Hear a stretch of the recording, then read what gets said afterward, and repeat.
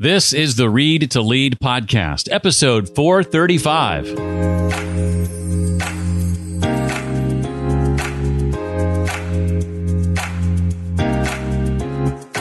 Scarce resources, why is that a benefit? I like to say that scarce resources can provide discipline to enable you to fail fast and fail cheap, which is one of the methods that we talk about in entrepreneurship. Because you can't afford to take a long time and spend a lot of money. You just don't have time or money. And that enables you, it forces you to iterate quickly, to try things on a small scale. Entrepreneurship is not a spirit or a gift. It's a process that anyone can learn and that anyone can use to turn a problem into a solution with impact.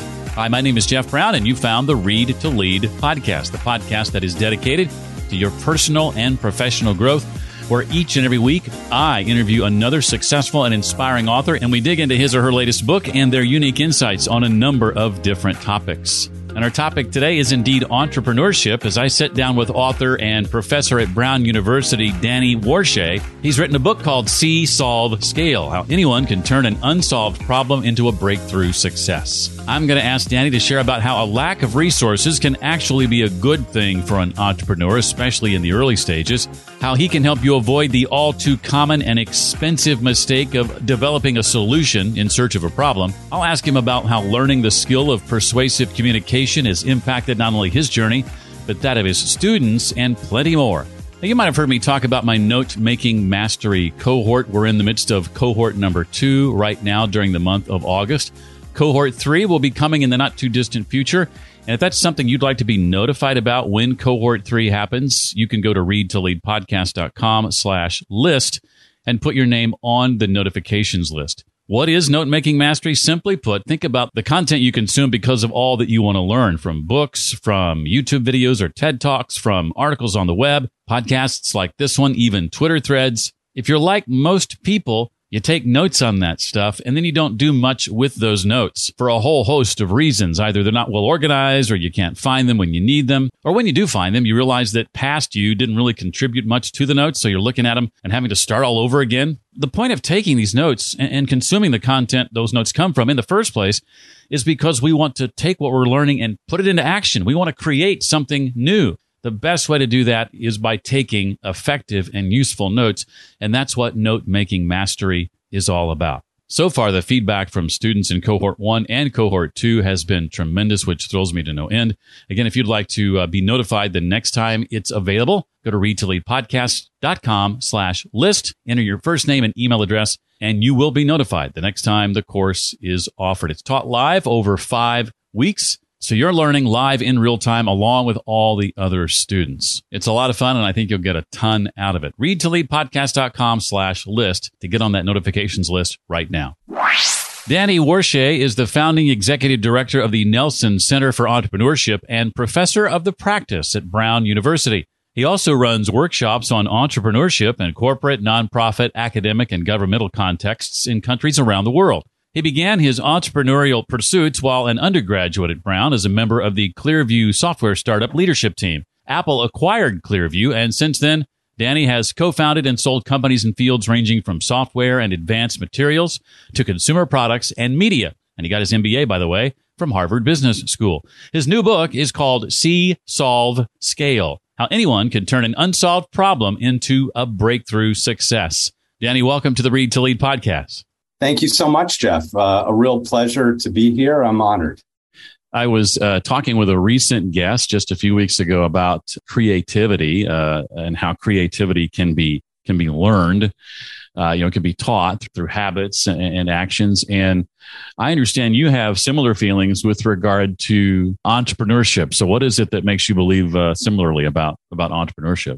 Well, it's a good question. I always laugh. Sometimes people ask me, can entrepreneurship be taught? And, I've been teaching entrepreneurship at Brown for 17 years. I tell you, you better be able to teach it, or else I've been wasting my time for about 17 years. I think back to even when I was asked to teach out of the blue, a beloved professor of mine from Brown, Barrett Hazeltine, tapped me on the shoulder and he said, "Hey, you have some experience in entrepreneurship. You went to Harvard Business School. Maybe you could come to Brown and be a professor and help us teach entrepreneurship. And I did have to think a minute. I thought, first of all, I've never taught anything. Am I really the right guy to do this? But you can't really say no to Barrett Hazeltine. And then I realized, well, what did I sign up for? Brown doesn't have a business school, and in a dominantly liberal arts institution, how am I going to do that? So that may be kind of what you're asking. And I can tell you the story, if you'd like, very quickly about what did I do? I was panicking, thinking, oh, man, I'm going to be in front of a group of very smart Ivy League students. What am I going to do to teach them entrepreneurship? I had my own entrepreneurial experience throughout the early part of my career. I even went to Brown. I was a history concentrator. I'm a big proponent of liberal arts for any endeavor. And I thought, well, maybe there's a connection with entrepreneurship. And interestingly, I was appointed as a faculty member in the engineering school. They had to find some place for me. And I realized this phrase that I had heard throughout my early career, entrepreneurial spirit. Have you heard that phrase before? Often, yeah. Yes, and a lot of people have. And I thought, well, surely my charge cannot be to teach a spirit, because how would you even do that? And then I realized, well, imagine the engineering school, if that were our approach. We wanted to teach somebody bridge building, and we said, just go out there and have the bridge building spirit and, throw up a bridge and be really enthusiastic. And if the bridge crashed and the cars and the trucks ended up crashing down to earth, then just go out there and have more bridge building spirit. And I realized, well, that's no way to teach somebody how to build a bridge. We wouldn't be trusted to teach anything in this Brown engineering school. And so I realized, no, in bridge building, you could distill some fundamental principles that all bridges and all bridge building have in common. There's a beginning, a middle, and an end to every bridge building, with lots of room for variation of all kinds, aesthetic, operational, functional. And I realized there must be a similar way to teach entrepreneurship, a structured process. And so I did some research and I thought through my own entrepreneurial experience. When I was that history concentrator at Brown, I fell into an opportunity to be part of the leadership team of a startup software company.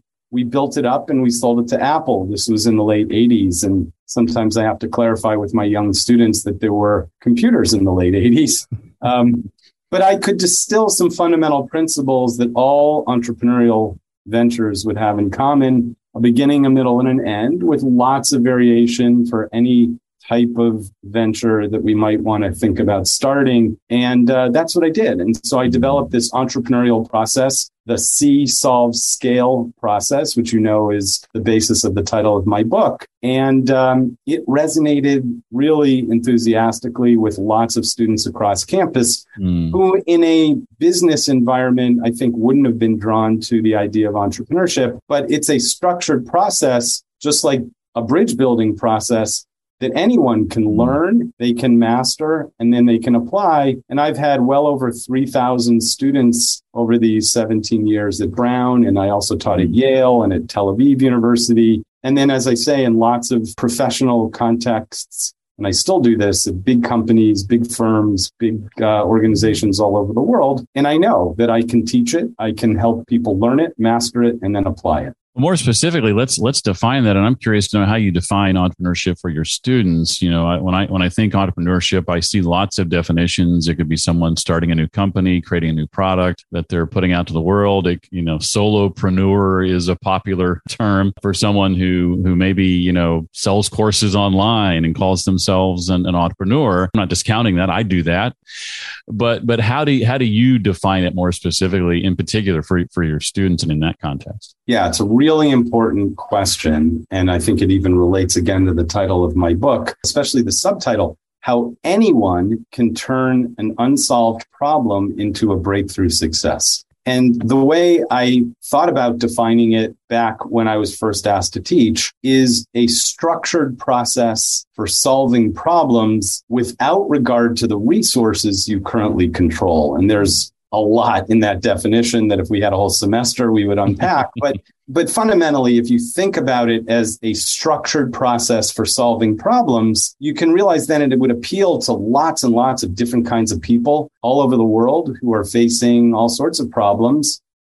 climate change, healthcare issues related to systemic racism, financial market challenges. Like anywhere you look, you see challenges. Some are technology focused, some are not. And the outcome, the specific entity you might form as a function of that process, is something that I'm agnostic about. And that's partly why it appeals to people in big companies who are solving problems internally, big nonprofits who are doing great things to improve the world, research labs. I work with researchers at Brown and elsewhere. I did a workshop just last week online for a group of PhD neuroscience students at Ben Gurion University in Israel, and also those at Brown. And their ambition is nothing to do with commercializing. It has to do with solving important problems that will help people's brains function more effectively. So if you think about it as a methodology for solving problems, you can then realize, oh, well, that applies to anybody in any kind of context who's looking to solve a problem. And part of the mission of the book is that subtitle, how anyone can turn an unsolved problem into a breakthrough success. And so part of my mission in teaching, part of my mission at the Nelson Center and all that we're doing at Brown, part of the mission of the book is to empower, to teach, to enable lots of would-be problem solvers who have been ignored, neglected, and in some cases discriminated against. If you think of how few women and people of color have been invited into the realm of entrepreneurship, we need to empower many more people who've been left out of entrepreneurship, who are now, I think, through this kind of teaching, broader footprint, feeling empowered to use the methodology to solve important problems. You mentioned resources, and it sounds counterintuitive at first, but why would a lack of resources actually be a good thing for an entrepreneur, especially, as you say, in the early stages of the process? Right. Isn't that surprising? Right. It's often counterintuitive. People think, well, I can't be an entrepreneur because I don't have the right pedigree, the right degree from the right school. I don't come from the right part of the world or the right part of this country. I don't look like a classic entrepreneur. I'm an introvert, not an extrovert. All sorts of reasons why people either disqualify themselves or worse, as I say, based on either overt or unconscious bias, have been left out of entrepreneurship. The good news in what I've discovered and what I've also researched and I see in my practice, teaching all over the world, especially in places that feel themselves disadvantaged, especially in the early stages of the process where you're just trying to figure out what problem to solve. And then also in the stage where you start to solve it. Yeah, I talk about these polar opposites, which I think you noted and are surprising. The benefits of scarce resources, where the fewer resources you have actually can work in your favor. And the opposite, which is the burdens of abundant resources, which means the more resources, the more money you have, the more track record, the more established focus on a market, the more, people you have on your team, all that can work against you. And if you like, would it be helpful to unpack that a little bit? Absolutely. What the heck does that mean? So scarce resources, why is that a benefit? I like to say that scarce resources can provide discipline to enable you to fail fast and fail cheap, which is one of the methods that we talk about in entrepreneurship, because you can't afford to take a long time and spend a lot of money. You just don't have time or money. And that enables you, it forces you to iterate quickly, to try things on a small scale, realize that you're not going to get it right the first time. And so you iterate again, and you do that very quickly. You test hypotheses because, again, you don't have resources that you can afford to waste fully trying to scale something initially. Scarce resources also motivate you to collaborate with other people. And those people can often bring complementary skills and backgrounds and experience. If you were an established big organization with lots of resources, you might not be as motivated to collaborate with others, and you would miss the opportunity to bring new kinds of perspectives to the table. And in exchange, in those collaborations, if you have scarce resources, the new people often require you to share risks and rewards of the ventures. So you have kind of a team that's bought into the venture that you're looking to launch. The other side of it is, as I say, the burdens of abundant resources, and those can hinder you. And I talk in the book about a number of case studies where I illustrate that. Big resources abundance can force you to be too conservative because you're focused on preserving and protecting those resources. And they prevent you from seeing new opportunities and new innovations. You become too fixed on a particular outcome. They might make you overconfident. Oh, we're the market leader here. We, of course, are going to be able to crush any new competition. But often those market leaders protect their existing models and they miss new opportunities to innovate in new approaches. They also, if you have all the resources you think you need, you lack an incentive to share risk. And those abundant resources then can make you make bets that you wouldn't make if you had big bets, if you had scarce resources. And if you don't have the incentive to share risk, you might miss the opportunity to collaborate with others who would form a more diverse and inclusive team and add value to your venture. So I could share a couple of examples of that, but that at least fundamentally is the idea of why I say the benefits of scarce resources and the burdens of abundant resources. Thanks for unpacking that. I'm thinking of an all too common and expensive mistake that a lot of entrepreneurs make, that I've made in developing a solution in search of a problem. Right. Let's dive into the C solve scale model, starting with C. How does C address this? Okay, so C means figure out the problem that you should be focusing on. If entrepreneurship is a structured process for solving problems, then you ought to make sure that you're starting with the problem. And all too often I find, as you say, especially tech people will do the opposite. They will start with a solution and then it goes searching for a problem. And that's really dangerous. It's just luck if you happen to stumble on a problem that fits your technology. And instead, I teach an anthropological, empathetic approach to observing and listening, keeping your eyes and ears open in contexts where people are behaving normally, naturally. That's why I call it anthropological. It might be in their homes. It might be in their offices. It might be in a hospital. It might be in a factory. But making sure you are starting by being humble and not assuming you know what other people are experiencing.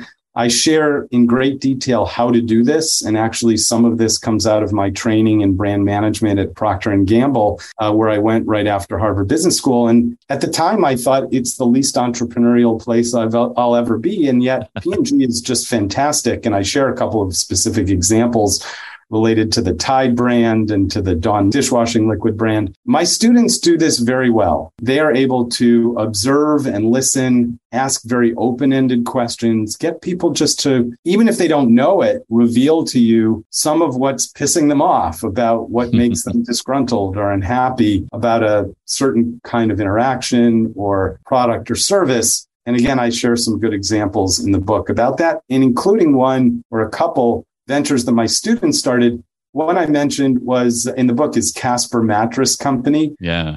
The founders, who are my students, Neil Parikh and Luke Sherwin, knew nothing about the mattress industry, except that it was contrived in a bizarre way that forced you to go through a whole process of visiting a showroom and figuring out how to get the mattress to your house and being stuck with it. They had no resources. So a good example of the benefits of scarce resources. They didn't even know how the current model worked. So they weren't tied to it. They weren't fixed on it. They weren't overconfident like lots of the established mattress companies were. They went to showrooms and they kept their eyes open. They were anthropological and empathetic and realized where the problems were in the whole supply chain. They did that first step of the process, C, which I call bottom-up research, to really understand firsthand, to observe and listen to people going through this really broken system of how people were forced to buy mattresses. And that set the stage for the other two steps of their process, solve and scale. Yeah, and I want to jump into solve. We're talking about going from identifying a problem to developing a value proposition, right? And you break this down, as I recall, into two phases. I want to kind of dig into those now. First, with the mindset guidelines related to this step that you lay out. Yeah, and even maybe before that, just to lightly touch on it, because I think it's one of the most important parts of the book, is even who's on your team when you're looking to solve a problem. And we can dig into it more if we have time, but at least I want to make sure that it's clear that a big part of the message of this book is the critical importance of diversity and inclusion among venture teams. And when I say diversity, I mean that in some of the kind of classic ways we talk about, but I also talk about it in terms of things that you might not typically think of. And I share the research about this, academic research, because I don't just trust my own anecdotal evidence. The most diverse teams are the ones that tend to be the most successful. Teams whose members come from different backgrounds, contribute different skills, embrace different points of view, comprise different personality types like introverts and extroverts, races and genders for sure, and especially teams that draw on these differences, because it's not good enough just to constitute a diverse team if you don't actually give people the latitude and permission to be their authentic selves and bring everything they could bring to the table. You have to create not just a diverse team, but an inclusive team. And I say that especially in the solve stage that you're asking me about, because who's around the table has probably more effect on the outcome than any other variable that you can control. And there's a whole section in the book about, okay, I get it. How do I constitute? How do I recruit a diverse team through your weak ties, not your strong ones? You asked about mindset guidelines. I don't have time here to walk you through every one, but I'll just give you one example. There's a concept, and by the way, I cite 11 human errors throughout the book that are a function of our cognitive bias that get in the way of our being successful entrepreneurs. And those are things that are not our fault. Our brains are wired in a certain way that we suffer from these 11 cognitive biases that I talk about. Throughout the book, I flag them as human errors. One is this concept, again, this is where the mental stretch you asked about will come in handy. One of those human errors is humans, we all tend to suffer from something called mental fixedness. We think that the way the world will always work is the way that the way the world has worked to this point.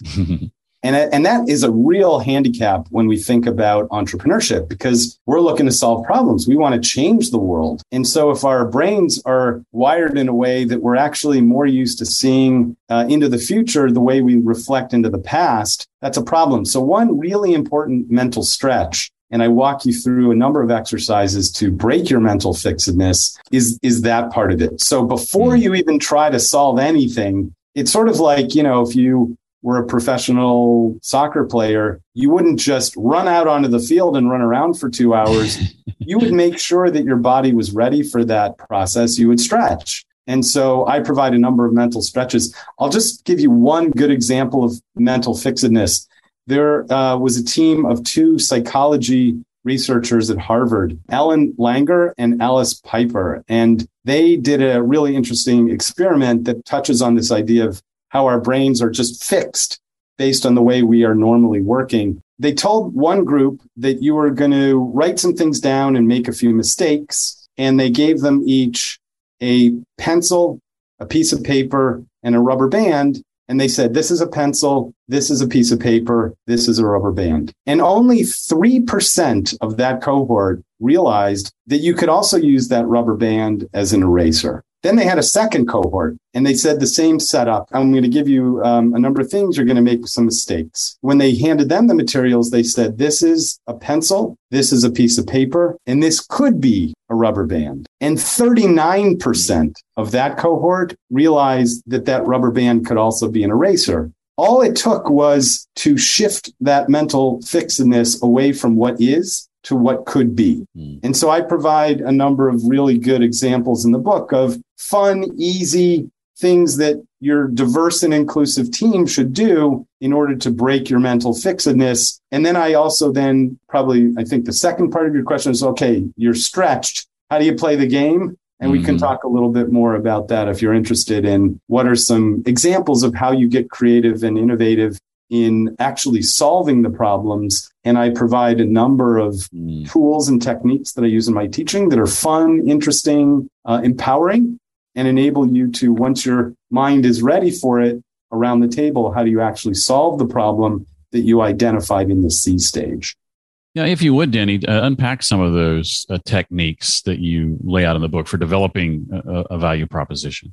Well, one of them, I said, okay, you should have a very diverse team around the table and invite everybody to share their full self. to be authentic and bring to the table what attracted you to them in the first place in terms of all the diverse parts of who they are. Well, that's hard sometimes for certain personality types, especially introverts.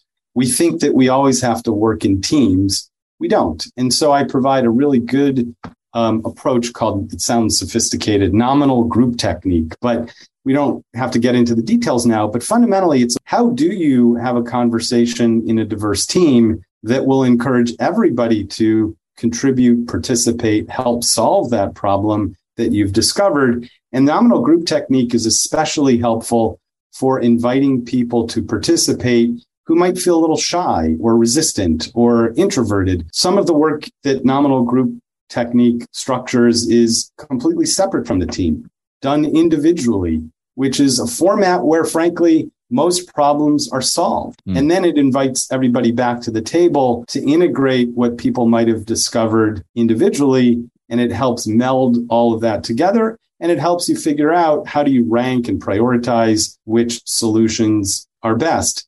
It's an approach related to a concept that a mentor of mine, Bob Johnston, always says, which is diverge before you converge. And part of the technique that I teach here is be very open-minded and bring lots of ideas to the table. And again, it's easy to say, everybody says that, but I teach some techniques, including nominal technique, that'll help you do that. I won't mention all these, but I'll mention two real quickly. One is an approach of structured innovation called systematic inventive thinking, SIT. It was invented by a group of researchers who I know well, one named Amnon Lavav. In fact, at the very end of the audiobook, which I narrate, I interview in a bonus section Amnon about systematic inventive thinking. And it's an incredible technique where it shares 5 patterns which have tended to yield the most enduring and innovative breakthroughs. They researched over 25,000 patents and backed into these patterns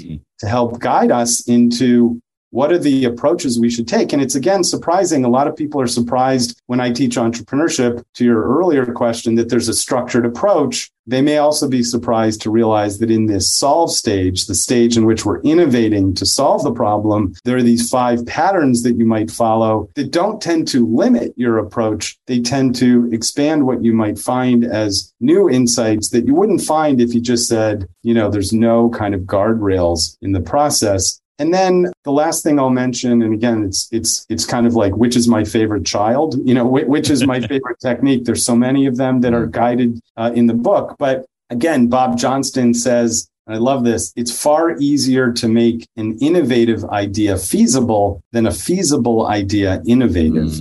And this is especially hard for the corporate entrepreneurs that I mentor and teach through my workshops, because you are initially very focused on, well, what's going to fit into our budget, or what's going to fit into the way we divide the products into different categories. And so I provide a number of techniques and guidance that, for example, force you in your portfolio of solutions to have at least one wildcard idea, something that's demonstrably not feasible. And I talk in the book about a number of those that came out of the course, which are kind of funny at first, but when you think about it, you realize, oh, actually, that's a good place to start. And eventually, you certainly have to think about feasibility when you're in the scale section, the third section, but I help you avoid those hindrances by thinking about feasibility and execution too soon. Now, speaking of that third section, I understand that it was your students who accused you of not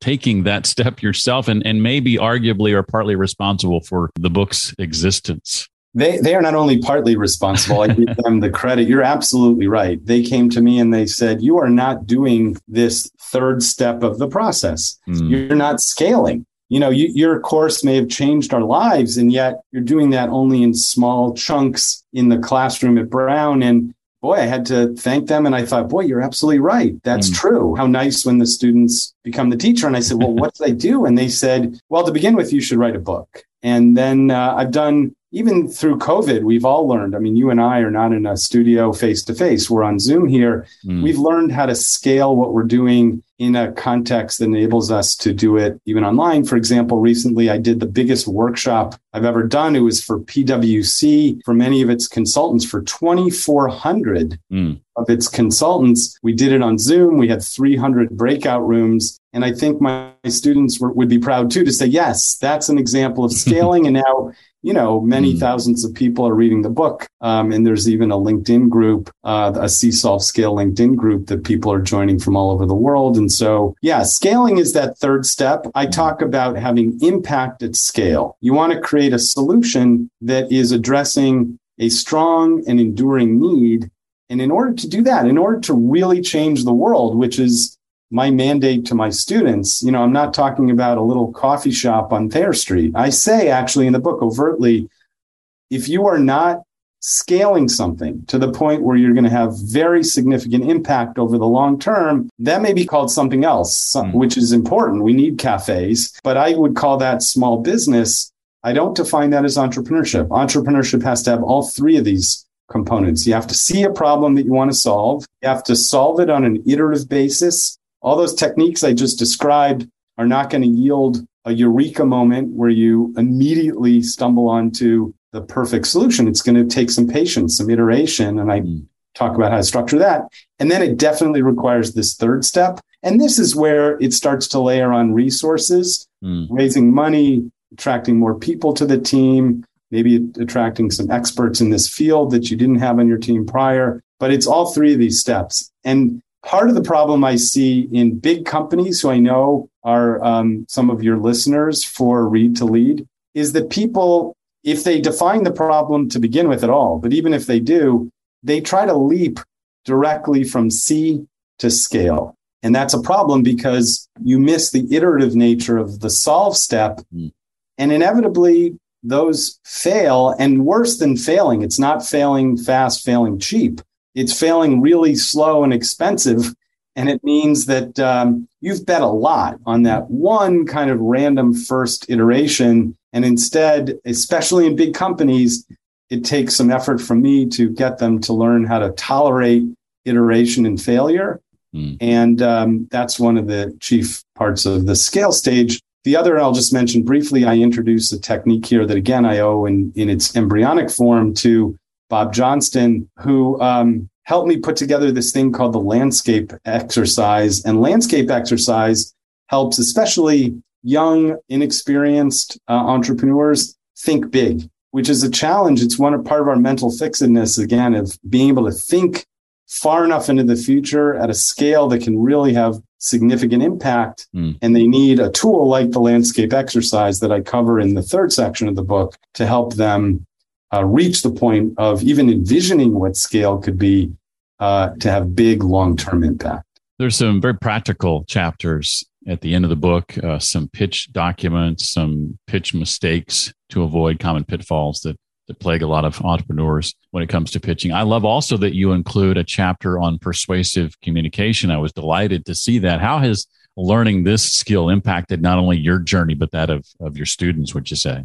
Yeah, I really appreciate your pointing to that. I honor my father, who unfortunately passed away 5 years ago from pancreatic cancer, and he was a NASA engineer. There was a story he always was proud to tell us that our school system in Shaker Heights, Ohio, came to him for some advice on what should the curriculum look like in this new science magnet school. And the first thing out of his mouth was, you need to teach people how to write. And the administrators of the school system said, no, you may not have heard us.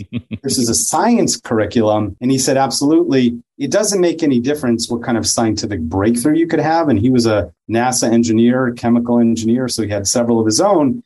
But he said, if you can't pitch it, if you can't communicate it in writing and verbally, it's worthless. And I pay honor to a professor of mine, a collaborator now at Brown, a world's expert in communication, Barbara Tenenbaum, and with her blessing, share a number of the techniques for communicating persuasively to an investor, to we talked about recruiting teams, to a client, to a customer. I also talk about a number of the classic mistakes I see students making throughout these last 17 years. And I catalog, I'm up to 41 And I always share that list with my students. And I say, these are kind of the answers to the test.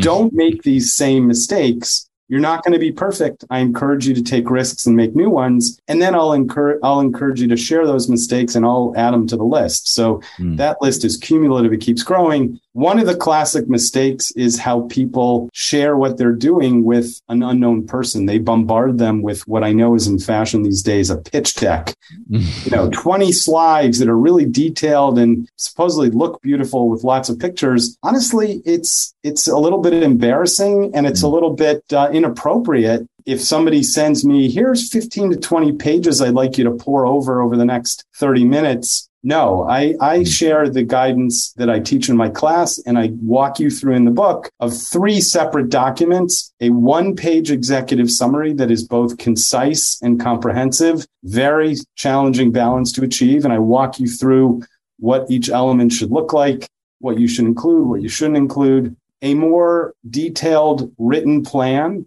And I walk you through what that should look like. And then, yes, a deck that you can use not to send to somebody, because that's, again, I think unprofessional, inappropriate, presumptuous, but to structure a conversation either in person or more typically these days over Zoom. And those 3 documents work really well. I share some examples from my courses of people who've done that well. Imperfect Foods. One of the founders of Imperfect Foods, Ben Chesler, was my student.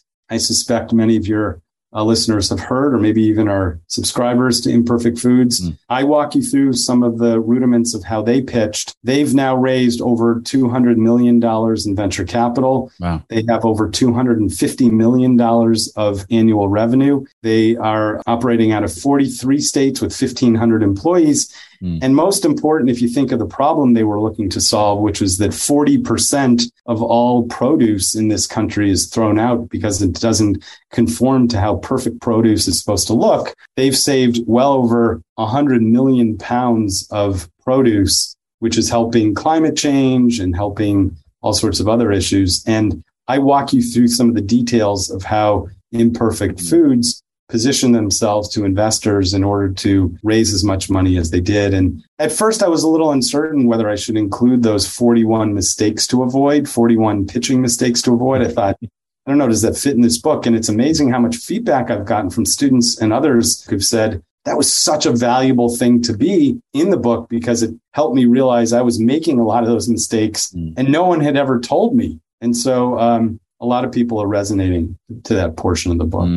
You talked early on about your dad's advice to the school, I believe it was, of the importance of writing as a discipline. Have you ever read Writing to Learn by William Zinsser? I haven't, but it sounds like a really good book, Writing to Learn. I'd love to learn more about it. I'm just starting it, but it's about 30 years old. He passed away, I think, in the 90s, but a great book so far, basically talking about the importance of developing the skill of writing, regardless of discipline, that it's applicable to every discipline. So important. I will look that book up. A really critical part of entrepreneurship. Well, I have just a couple more questions that aren't directly related to the book. But before I get to those, did I miss anything? Anything that you want to add that we didn't talk about with regard to the book? I appreciate that. Boy, there's so many things, that I took 4 years to write this book. I guess you could say I really took 17, or maybe I'm 57 years. I'm really proud of what's in here. Most of all, I'm proud that my students are proud of it. And so, and it's getting a lot of play and feedback in all sorts of corners of the world. There's a concept called ikigai, which you may remember is in the book. It's this Japanese word which means living a life of meaning and of purpose. I thank my youngest daughter, Marin, for turning me on to the word because she was doing this leadership course for her camp and they were teaching it. And she said, whoa, Dad, this seems to encompass the 4 things that you always tell students they should think of as guides for what to focus on. Because there's lots of problems we could academically focus on, but it's so important to think about something that is an area that you are really good at. And I call that drive. An area that you really love to focus on. And I call that passion. An area that will have meaningful impact on the world. And I call that purpose. And an area that will pay you financially fairly for the value that you're adding. And as it turns out, Marin saw that those 4 pillars, drive, passion, purpose, and, a financial transaction are the 4 elements of Ikigai, which is this beautiful Japanese concept of living a life of meaning and purpose.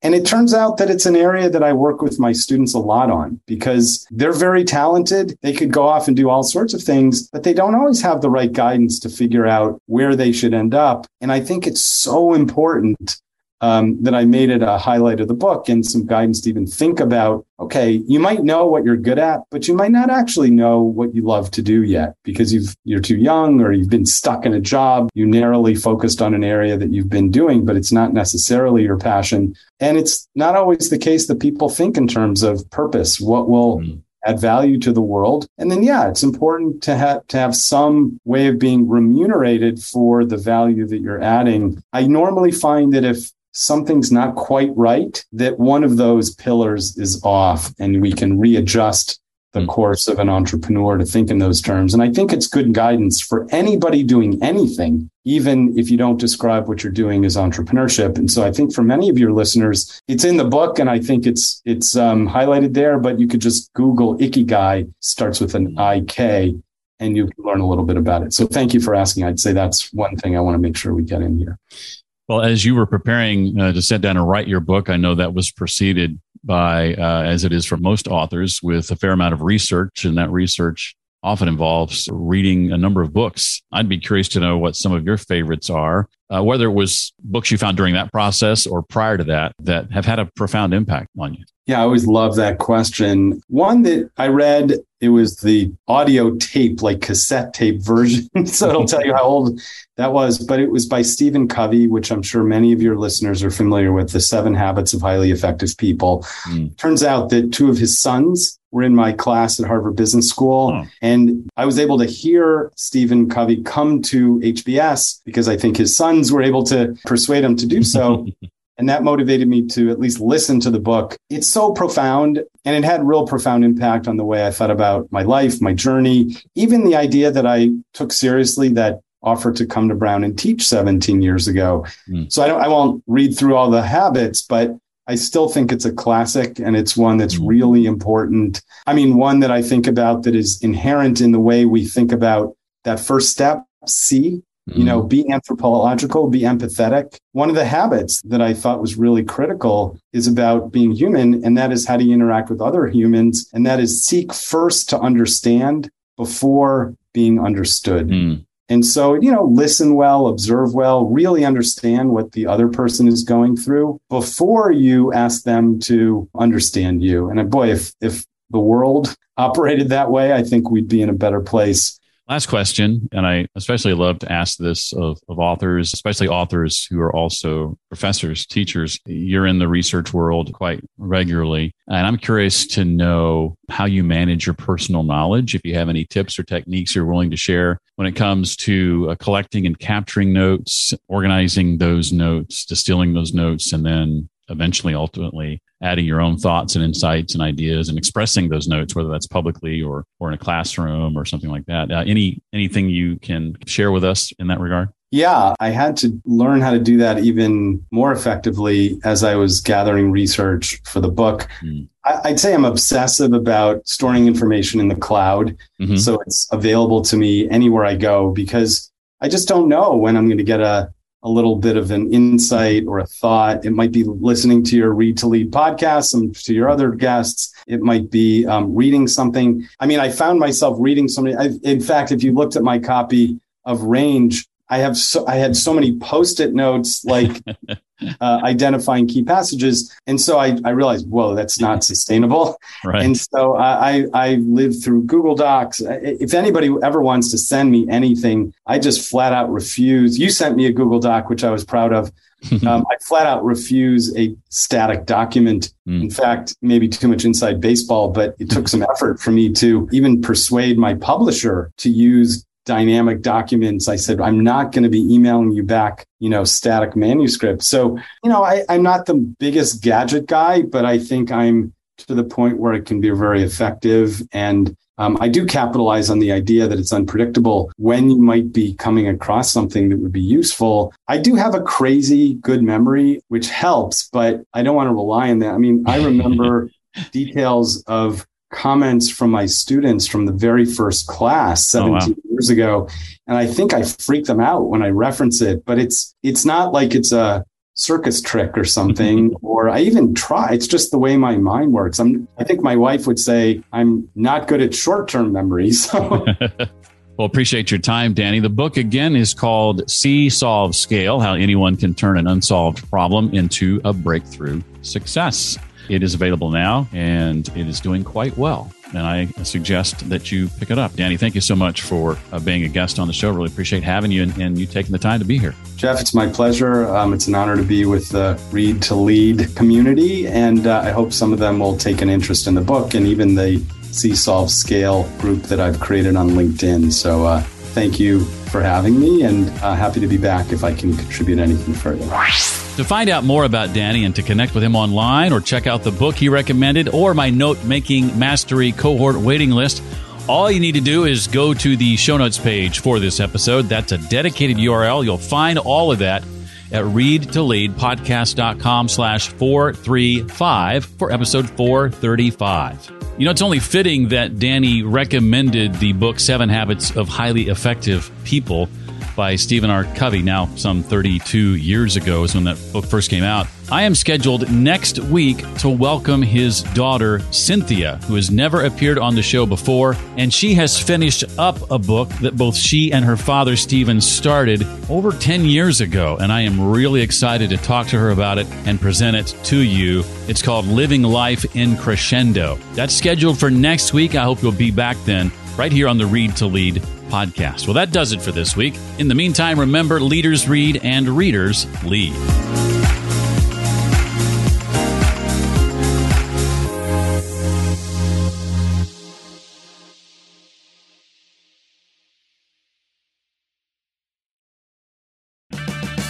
Purchase new wiper blades from O'Reilly Auto Parts today and we'll install them for free. See better and drive safer with O'Reilly Auto Parts.